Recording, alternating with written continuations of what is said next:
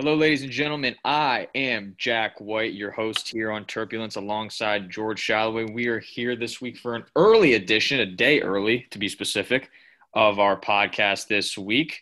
George, things are starting to, spring these days. Golf is in midseason, opening days tomorrow. The NFL draft is coming up this month. What are you probably most excited about in the sports world right now? Well, I'm excited for the professional sports to start taking off now that, men's and women's college basketball is starting to come to a close. And with MLB opening day starting tomorrow, it's definitely going to be nice with that, daylight savings, lighter longer. And, those baseball games first pitch around 7:05, 7:10. It'll be nice to, start watching some of those on the television and maybe in Definitely person. nice. Who knows? Oh, man. I mean, when the cherry blossoms come around, it's baseball season here in the D.C. area. So before we get into it, we are going to talk a little bit of opening day later in the show. But before we get started here, George, I got me a trivia question for you. And for those that don't know, I will be honest because I'm an honest man. Before we got on the show, we had a technical glitch.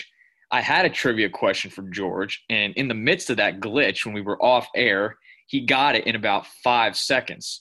So I'm going to ask that same question, and then I'll give him the one that I actually came up with by myself. But George, the question was, as you obviously know, Brenda Frese this year won National Coach of the Year. It was just announced earlier this week. What other awards did she win? So the answer to that question, as we discussed earlier, was you were mentioning her winning the AP National Coach of the Year. In addition to that, she won Coach of the Year from ESPN and Coach of the Year from The Athletic, along with Big Ten Coach of the Year. Well, folks, there you go. You learn something new every day, and you are now informed. But let's see if we can stump George here with another Terrapin trivia question. George, I want to ask you, who became the first Maryland men's player to win an ACC title and a national championship? I'm going to let you think about it during the show. If you cannot get it, I will give you multiple choice come the end of the show when we announce the answer. All right. Let me think about it.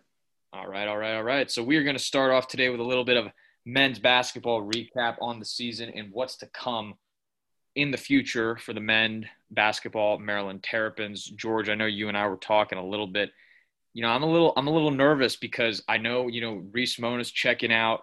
Daryl Morcell's a senior. Nothing has kind of been swimming in the waters if he's going to be back. The big talk obviously is around Eric Ayala and Andrew Wiggins, two guys that really had to step up this year. And they both did tremendously. Obviously they didn't leave with the result they wanted, being eliminated in the second round of March Madness. But I think from my perspective, I think it's really important that these guys come back because the last few years, Maryland hasn't really been on the good end of the stick in regards to recruiting. And it's important this year that they definitely bring in some players. Mark Turgeon is able to sell his team, his facilities, all of the above to his players. Because Maryland, I really do think, George, they're in a time of rebuilding. And they haven't been in that position in a while. And it's amazing how quick, the switch can flip. When just a couple years ago in 2020, when the pandemic struck, they were 22-4, a team that was, predicted to go to the Final Four. And, who knows? They could have hung a banner, but, we'll obviously never know that. And, who knows what's going to happen. But I know you were mentioning, a little bit about Eric Ayala and Andrew Wiggins and their potential, whether they're going to be back next season. Well, I mean, they're because they're kind of older for going into their senior year. They're both already 22. They would be coming back and they'd be in the 23 or so, which kind of makes you think, well, what would they be doing then? Because going into the NBA or any professional league at 23 and a half or so is a little bit older. Even though it's not old, it's old in basketball terms because you've got people that are one and done. You've got people that, skip college straight away and play overseas. So they definitely are probably going to, test the waters like there's a lot of, chatter about. But personally, I mean, you guys have already done 3 years, come back, get the degree, and then go. It's, those leagues are still going to be there. An extra seasoning won't hurt you. But we'll see. I mean, look at our go-to guy in Cowan. He came back for his senior year, had a great year, and then still ended up, didn't get drafted in the NBA, played in the G League, some could say that's better than playing, overseas, but that's up for a different debate. But like you were saying earlier about how Turge has to be able to recruit these guys and bring back, so that way this rebuilding program, which is really atrocious to say. Maryland should never be in a rebuilding phase, but it seems that it's been that way, last year, and again next year will be.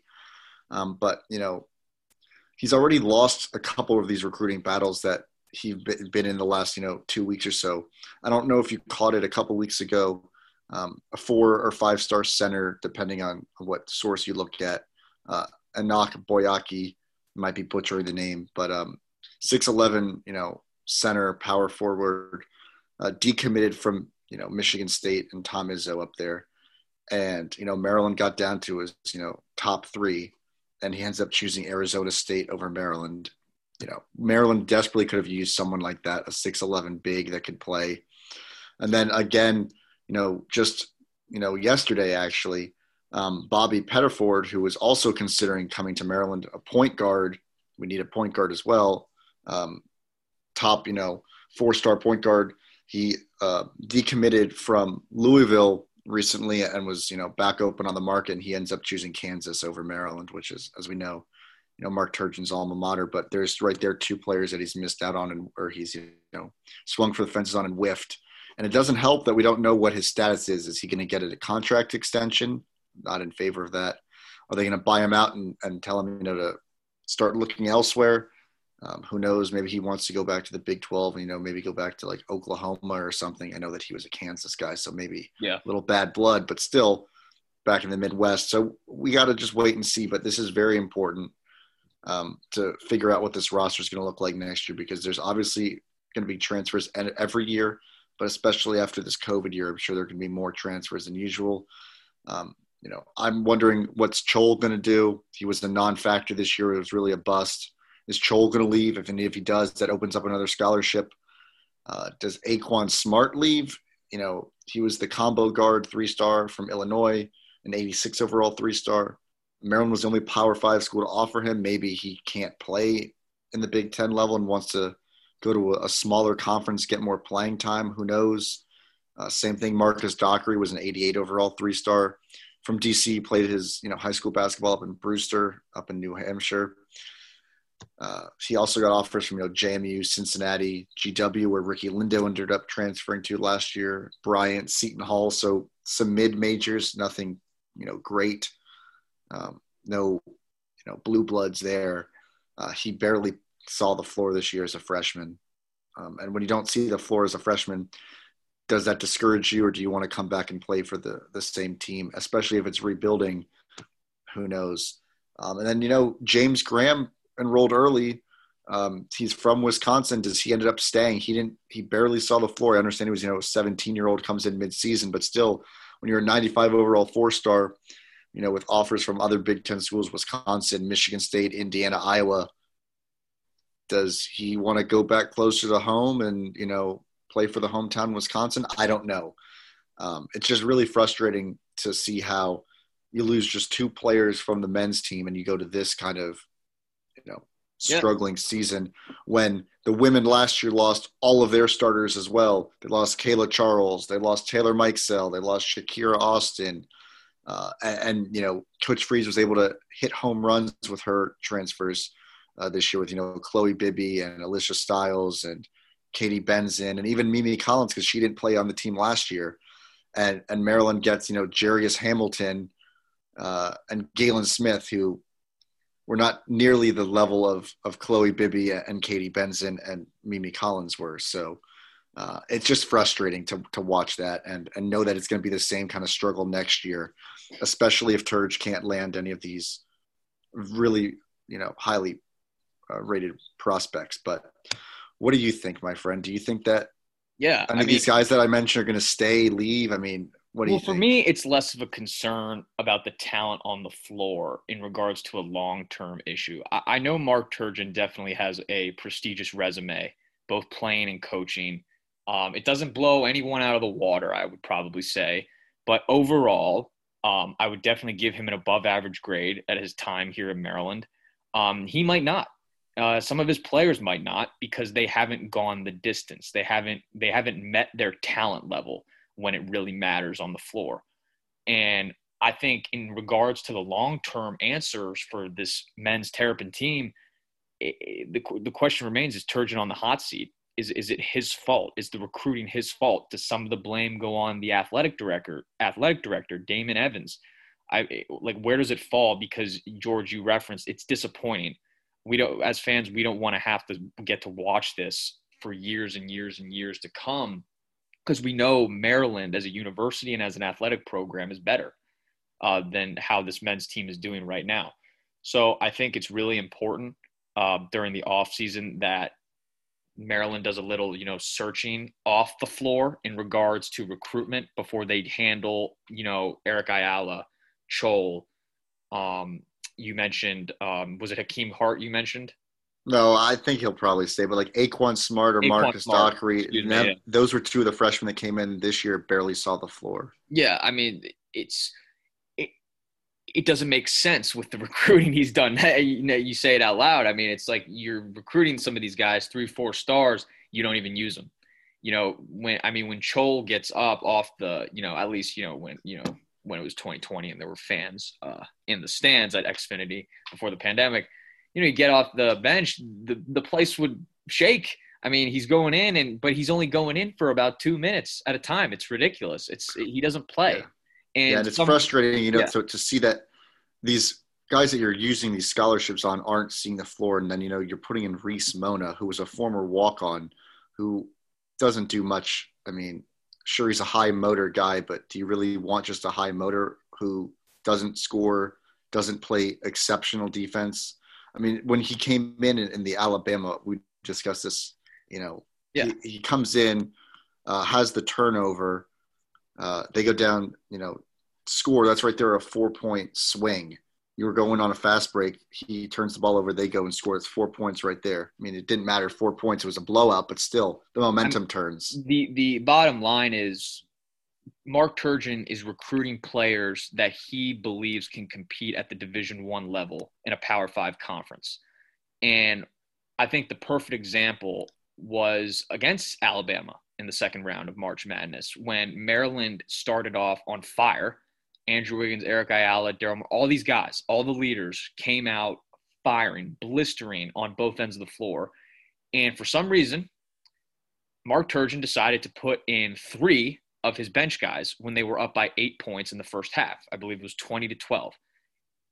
From that moment, not even for a little extended period of time, not for about 10 minutes, the rest of the game, Maryland was off balance. They were off balance. The communication was off from Turgeon to the players, from players to the players on the floor. It was very bad. And that's disappointing, because George, you and I know, you as an undergrad student, me as a grad student there, we're both from the DMV. We know this team historically is better. Within the last 20 years, this team is a phenomenal, prestigious basketball program, one of the best in the country. They're better than this. But where does the problem lie? And I think that's what needs to be found out this offseason in order for Maryland to have a chance to compete in the near to distant future in the Big Ten.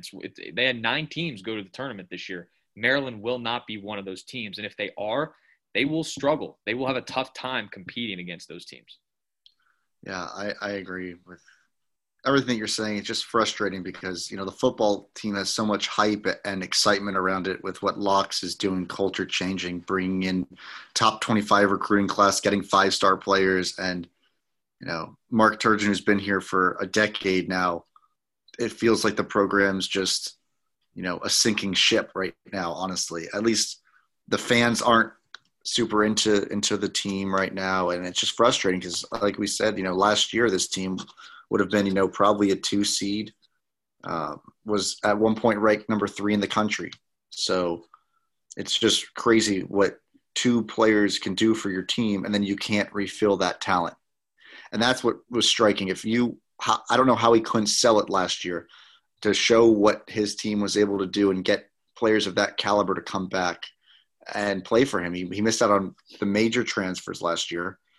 And, if you think about it, Alabama, Nate Otis this is only his second year at the helm of the Crimson Tide, and he's created a monster down there. But it was just crazy. And UCLA, a team that had to literally play in game, and they end up beating, Michigan last night.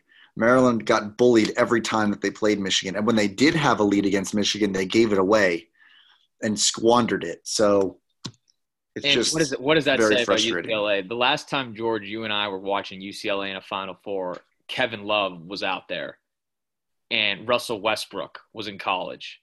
I mean, what that says a lot. And I think, Maryland, they're in that kind of situation, that bubble right now where the talent has just decreased.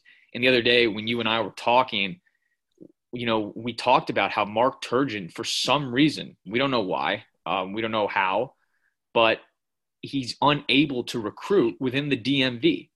He hasn't recruited, I think, George, correct me if I'm wrong, but I believe you said from DeMatha in about 20 seasons.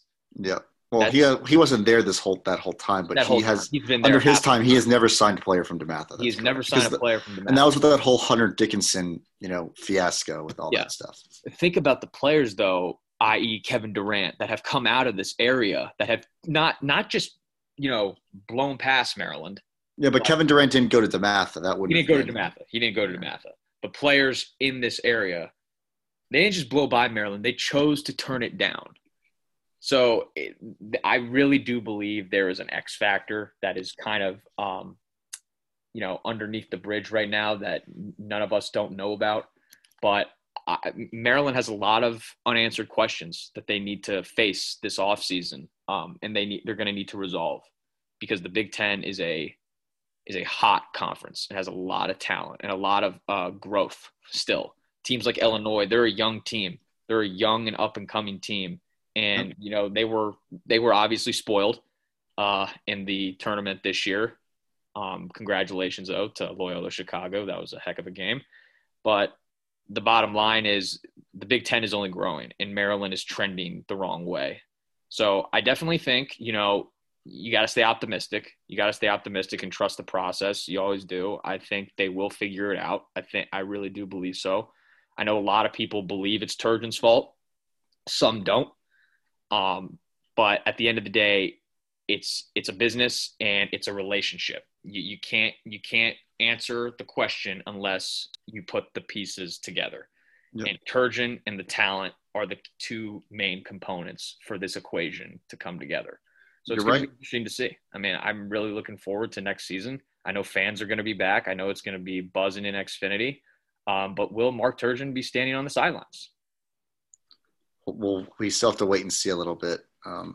It's looking like he probably is if they haven't done anything about it yet, but who knows? We'll wait and see. It's just definitely this is the time that everyone's a little critical or more critical of the team when they're out and, other teams are still playing into April. So that's why, you hear a little bit of the frustration in my voice. That's why, but what could have been, that's all you have to say. It's a what could have been kind of season. But, to be less pessimistic, the women's basketball team for the Maryland Terrapins had a ridiculous season this year. Regular season. The postseason was slightly disappointing. I think you and I have had this conversation now, and I still don't know how you judge their season. I don't. I really don't. With a team that went 22-2, 26-2 overall, 26-3 overall, 26-3 overall, 26-2 before they lost to Texas in the Sweet 16. I don't know how you judge that season when you have a coach that won 4 awards in this season. You have every player on your team at minimum, starter, I should say, I should be specific, at the starter level was at minimum third team All-American. Maryland had 2 first-team All-Americans, I believe Diamond Miller and Ashley Owusu. But the bottom line is they came into Texas, George, and I really believe they played down to their competition. I'm going to tip my cap to Texas because they played a heck of a game. Throughout the game, there were stretches where I thought that offense of Maryland was going to burst through the door. In Texas, they weren't going to be able, to to keep with them, to keep pace. But they took advantage of Maryland's weaknesses, and they really came out. They played a man-to-man for a majority of the game, and they completely forced Maryland to shoot mid-range jumpers. Maryland's strength lies within the paint. Mimi Collins was inexistent. Chloe Beebe was inexistent in the fourth quarter. None of them were in. Katie Benson was not even in the game until about like a minute left. So I really think in judging this season, I mean, I don't know, man. I don't know. I'd probably say like an A- because of just how they performed and how dominant they were night in and night out. But the result, it throws a huge wrench in how you view this team. But the reason I give an A- is because I know this is just the kerosene to the fire that's going to be lit next season when they come back. I would give this season an A for the women's team for these reasons. Coach Freeze took an entire new starting five this year to win the Big Ten with one loss in the Big Ten, only lost by 2 points to Ohio State, then went on a 15, 16 game win streak until they lost to Texas. And the only other loss before that was the second game of the season, I believe, to Missouri State. Missouri State at the Beach Bubble tournament down in Florida. Yep. So that one I'll call a fluke. First game jitters, new team. That was still, October, November. First trip with COVID, everything else. They had a slip up there. Losing by 2 points in one of their worst games of the season, by the way, at Ohio State. Still to only lose by 2. And then for going on a 15, 16 game win streak, winning the Big Ten regular and postseason tournament. That was, fantastic. And let's not forget, all of these starters that started this year did not start on this team last year. She got Chloe Bibby, as we all know, from Mississippi State. Katie Benson transferred in from Harvard. Ashley Wosu, Diamond Miller were on the team last year but weren't starters. And Mimi Collins was on the team last year but ineligible to play because she was a transfer from Tennessee. Also, Styles transferred in from Berkeley. And think about all the players that Coach Freeze lost last year. She lost Kayla Charles to the WNBA draft, playing, up in Connecticut now. Taylor Mikesell to Oregon. She lost Shakira Austin to Ole Miss. She lost some good players. And she still was able to take this team to go 26-3. And we got to think about it too. She recruited the number 2 player in the country right in her backyard in Baltimore, Angel Reese, who got hurt against Towson and missed the majority of the season, didn't fully look comfortable. I'm sure after more, rehab and time off, she'll be back to 100% next year. But you're right. Think about all of the weapons that she'll have. And as we are fully aware, Chloe Bibby and Katie Benson have the opportunity to return with the NCAA eligibility next year. I hope both of them come back, but even if one of them comes back, that'll be a great, a great thing. Katie Benson, led the entire NCAA and 3-point field goal percentage. So she's a weapon. Chloe Bibby can, unless it's against Texas, can go in the paint and drive or pop it from 3. So very dynamic team. And again, this was all of those players. Well, not all of them, because Chloe Bibby played for Mississippi State, but the young players, Faith Masonis, Angel Reese, Diamond Miller, Ashley Owosu, all of their first time in the NCAA tournament this year. So give them a little seasoning now, and you'll, taste it next year, hopefully. But that's why I'd say it was still an A of a season for all the things that we said that they were able to overcome and still go 26-3.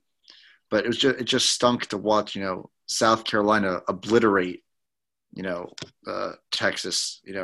My dad is, as you know, is a Gamecock, so he was very excited that they won 62-34. But man, that was a beating. I mean, that was abusive. And I will admit, I'm going to have to say, when I was watching the Maryland-Texas game, the whole time, I never really even thought about, will Maryland lose this game? I was so confident. They just don't lose. And all I could think about was, will we be able to handle South Carolina in a couple nights? Yeah. And, we could, talk about that for the next 12 hours if we wanted to, but we'll never know. Obviously, the Final Four, very, very intrigued to watch that. A lot of good teams in it. I'm very surprised that Arizona is in it. Congratulations to them. But for me, they are definitely the underdog. It's going to be a really good matchup between UConn and them. But I really do believe that the women's Final Four, in my opinion, George, the women's tournament this year has caught my eye more than the men's. I really believe. Well, that's because Maryland had a better chance to win it all. That's why. Well, I mean, you could view it like that. I mean, if you really want to, if you want to take it from a bias angle, if you want to take it that way, sure. I mean, yeah, the woman, you would have had a better opportunity probably to get that national championship T-shirt and all that as a fan. But I don't know. I mean, there were a lot of upsets early on in the men's tournament, but I really feel like there was just a lot more global newsworthy things going on in regards to the women's with, the weight room disparity, the COVID-19 tests, how women weren't getting the same treatment as men. The food was different. The women were not getting up to par food in comparison to the men. And all three of those things, I don't understand why. It all just circles back to the NCAA, but, I know they took care of those issues. The bottom line is, though, I really feel like that kind of those headlines grabbed me a little more than the actual basketball, to be honest with you, that was being played amongst the men. So, I mean, the men tournament, don't get me wrong, insane. I got Gonzaga, winning 3 out of the 7 of my brackets. All of them are pretty much trash. I know I'm in a pool with you right now. I'm getting absolutely torched by you and your brother. It's embarrassing, but I really believe that, Gonzaga is going to win the whole thing. And to be honest with you, I think it'd be icing on the cake. No team has ever gone undefeated through March Madness before. I think that'd be the best way to end it. I agree. I would, though, I know this probably wouldn't happen, but I would really love to see Gonzaga play in the Pac-12 for basketball, just solely basketball, because I know, let's talk about in lacrosse. Johns Hopkins, a small little school, like Gonzaga is a small little school, plays in the Big Ten for lacrosse. It's the only, real sport that they do that for. And I know that I'm not taking anything away from their current conference, but play some more competition. I would love to see Gonzaga playing UCLA, playing USC, playing Oregon, Stanford, all these, good teams on a more regular basis. I know when Gonzaga played Iowa this year, that was a big game, but put them in the Pac-12. Let us see what this team could do on a yearly basis against, I don't want to say better competition, but Power 5 competition. Yeah, I mean, I definitely agree. I think that kind of falls into similar territory like we talked about in one of our first episodes about Notre Dame. Yep. Notre Dame being an independent university, they don't play a lot of good. Well, just for football, because they're ACC for everything else. They're ACC for everything else. For football, they're independent.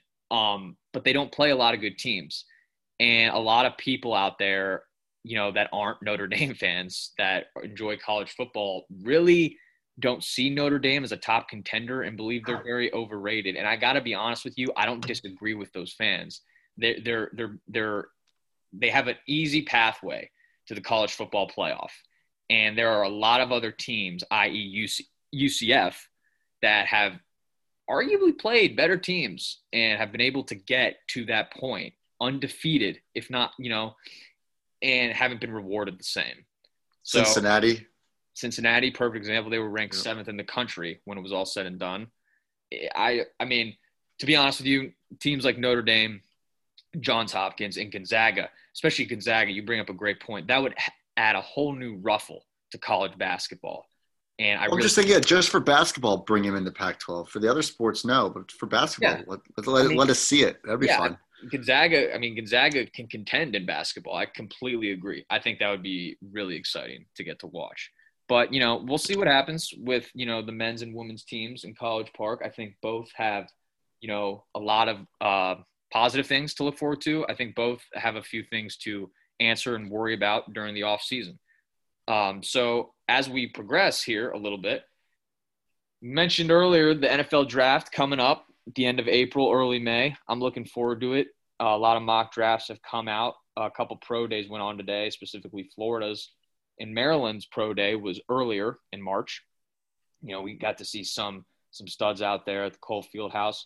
But unfortunately, George, as you and I were talking about before we got on the air here, Maryland football is going to have to wait a little while longer to get their highest recruit out on the field. 5-star freshman recruit Terrence Lewis had surgery on a repaired torn ACL and is out indefinitely. He was the number 1 inside linebacker and number 20 player in the country overall. So what were your initial raw reactions to that news? Dang it, I wanted to see him play in the fall. Those are my initial reactions. But there's two ways you can look at this. Number one, was that your censored reaction, or was that your that was my censored reaction, yes.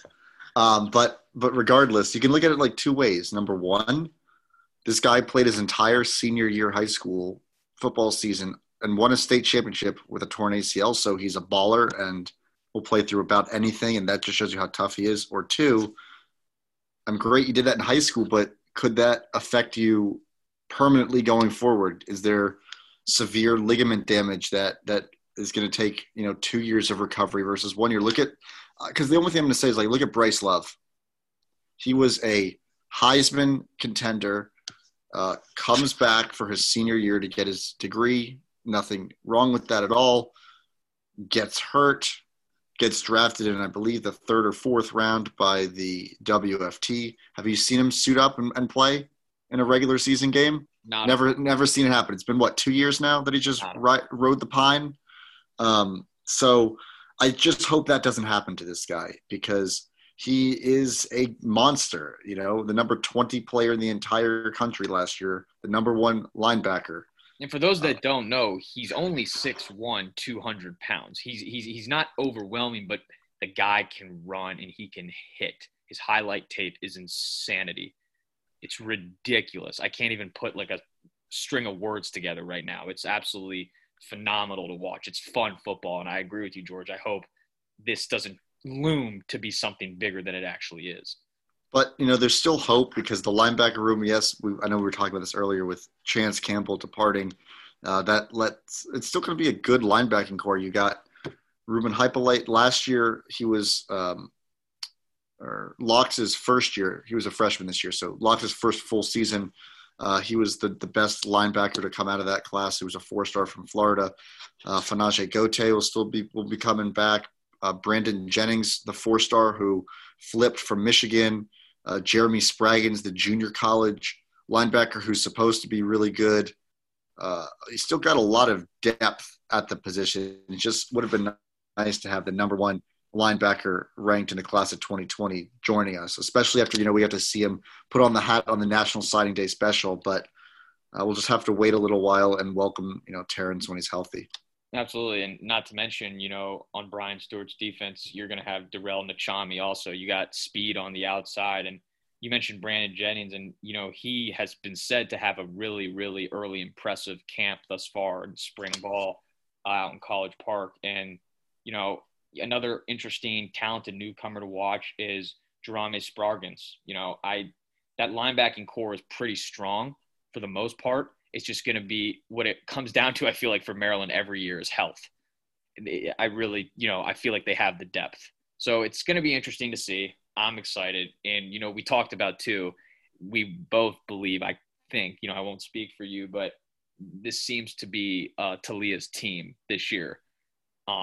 And what we saw last year was kind of interesting. My initial reaction to that Northwestern game, I was just like, here we go again.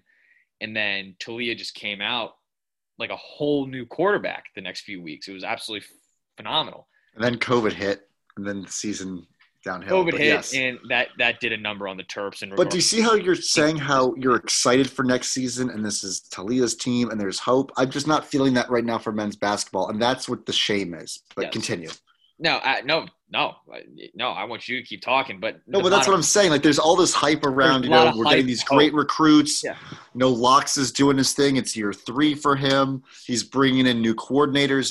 Dan Enos, the offensive coordinator who we worked with at Alabama with Tua. That's all this stuff. It's getting excitement around this team that hasn't had a lot of excitement for recently that basketball isn't having. You bring up a good point. This is Locks' 3rd year. He's been nothing. He knew what he was coming into. He knew the job he took when he chose to become head coach here at Maryland. No, he was not walking into a dumpster fire by any means. But the bottom line is he was not walking into Tuscaloosa, Alabama. This is not the same program. It's completely different. And what he's done, George, he's been able to take what he's had around him and his outside connections, and he's been able to bring those in. Is it exactly like, WFT and bringing in almost every former Carolina Panther or former Carolina Panther coach / front office member? No, not to that level, but he's done a nice job in being able to bring talented pieces on and off the field to Maryland. And it's only a matter of time before this team explodes. I thought it was going to be last year, but COVID took that 2-1 record and just – I don't even blame the team for that. You can't play one game every 3 weeks. That's just that's just bad. So I really think there's a lot of excitement, like you said, and hope around this team. And I don't know, maybe Mark Turgeon, Maryland Terror, take some notes. I mean, seriously, because the recruiting hasn't been even comparable in regards to men's basketball versus football.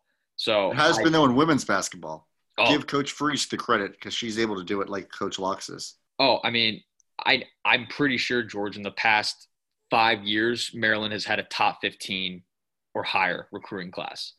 I know in 2015, specifically, they were the number 1 overall recruiting class. Yep. Brenda Freese, and she knows what she's doing. She's talented. She's done a nice job over the years, no doubt. But, we're going to see. I know you and I are both very excited already. It's April, the draft rolling around, things are starting to stir up a little bit in the NFL and college football. So, slowly but surely the season will be here. But for now, tomorrow night, we got a first pitch to look forward to on ESPN against the New York Mets, Scherzer, DeGrom. It's going to be good. It's going to be interesting. 4 out of the 5 NL East teams this year, George, are in the top 15. Number 3 is the Atlanta Braves. Number 7 is the New York Mets. Number 12 is the Washington Nationals. They're a little down on that list. Why do you think so? Well, because last season wasn't too good. But no, the Braves I don't want to say a World Series contender because you still have to deal with the Dodgers in the NL, but they're, as you said, they're the favorites in the NL East, which is by far the best, division of the NL, at least preseason wise. It definitely seems that way. I don't even think we can abandon the Marlins. Although last year was an abbreviated season, they made the playoffs the first time in 18 years. So, I mean, they're going to hang around. They compete. I've seen them compete against the Nationals. They've been a thorn in their side for years now. So, believe me, I agree with you, George. The NL East is definitely a division to be reckoned with. And we'll see. I mean, and I'm not counting out the Phillies, but I'm not a big Phillies guy. And we've already discussed on this show numerous times about, the guy named Bryce up there. So I won't even touch that. That guy named Bryce Harper. Yeah. But yeah, so no, but I'm excited. And then in the AL, we'll see if the Orioles are in a complete laughingstock this season. Maybe they'll get a little better. It's hard to get worse. So we'll see. Yeah, I mean, the Orioles definitely, I think their fans know what they're getting themselves into this season. I think it's a 2-3 year process up there in Baltimore, unlike what's going down on Half Street in D.C. right now. I think a little more excitement in that area in regards to going deep into the postseason. But the Nationals – I'm just saying they're my AL team, so I know that you say you can't have an you can't NL really and AL team. That's but pretty bad. You can't have an NL and AL team, especially when your AL team is the Beltway team down the road. Well, they only play each other, 2 series a year. So for those 6 days, it's difficult, but it's okay. Okay, fair enough. But yeah, I mean, I believe the Nationals have a lot in front of them, a lot of potential.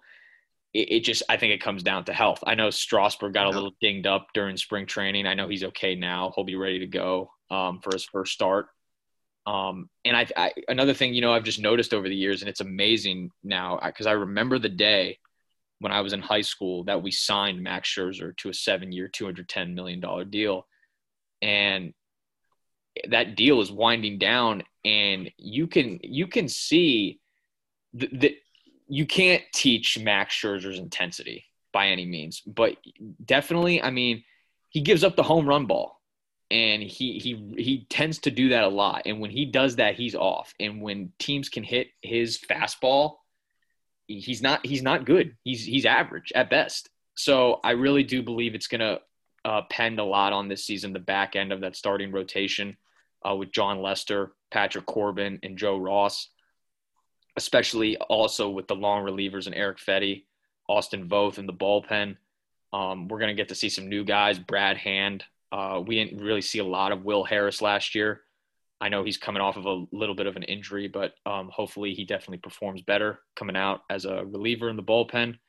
But I'm looking forward to seeing this team, and I know there's some new weapons like Josh Bell and Kyle Schwarber on the offensive side. So a lot of power, a lot of speed. And don't forget, it's not an abbreviated season this year, so we got a long haul. Oh, absolutely. I mean, you're absolutely right. I mean, we're back to baseball. We're back to, I don't want to say normal. It's not exactly normal.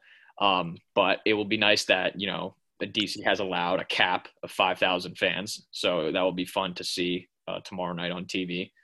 But, you're right. It's going to be tough. It's going to be really tough. And I expect a lot. I'm going to be honest with you. I expect a lot from the old vet Ryan Zimmerman. He chose to sit out last year. Yeah. Fine decision. That's he was faced with a tough decision, chose to keep his family safe and himself. Totally fine. Totally respect that. But he had a heck of a spring training and he looks fresh, and as he should. He looks healthy. He looks fresh. He looks excited. He looks ready to go. So the last time that he did suit up, he won a World Series. So let's not forget. And hey, maybe it's an every other year thing, every odd year. So we'll see if the Nationals can make a push. But, it's going to be interesting to see. A lot stands in the way. And you hope COVID doesn't stand in the way, because I know earlier today it was announced one person from the Nationals, there was no name attached to it, but one person tested positive for the coronavirus, and 5 people were in contact with that person. No names were released. So I nor George know any of that information. But, we'll see based on the starting lineups tomorrow when they come out, if it was anyone in the starting rotation or in the starting lineup that we'll see come tomorrow night. But, it will be interesting. I'm looking forward to it. I'm sure you are as well. It's going to be a fun season. I know spring has sprung and baseball is back, and that's all that matters. So, folks, before we sign off here at Turbulence, my pal has a trivia question that he's got to think through and answer. You can repeat it, but I have an idea on who it might be, but I'm not as confident as I was about the first question. All right. So for those that are just joining or missed the question at the beginning of the show, I asked George who became the first Maryland player to win an ACC title and a national championship. My guess, I'm not sure, is it Lonnie Baxter? That is not correct. Okay. That is not correct. So I will, because of that, since you didn't get it right, I will narrow it down for you to multiple choice. So the options are Mike Grinnan, Terrence Morris, Juan Dixon, or Earl Badu. I don't think it's Juan Dixon. I think you wanted me to say Juan Dixon, and it's not Juan Dixon. But at the same time, if it's Juan Dixon, I'll feel like an idiot. I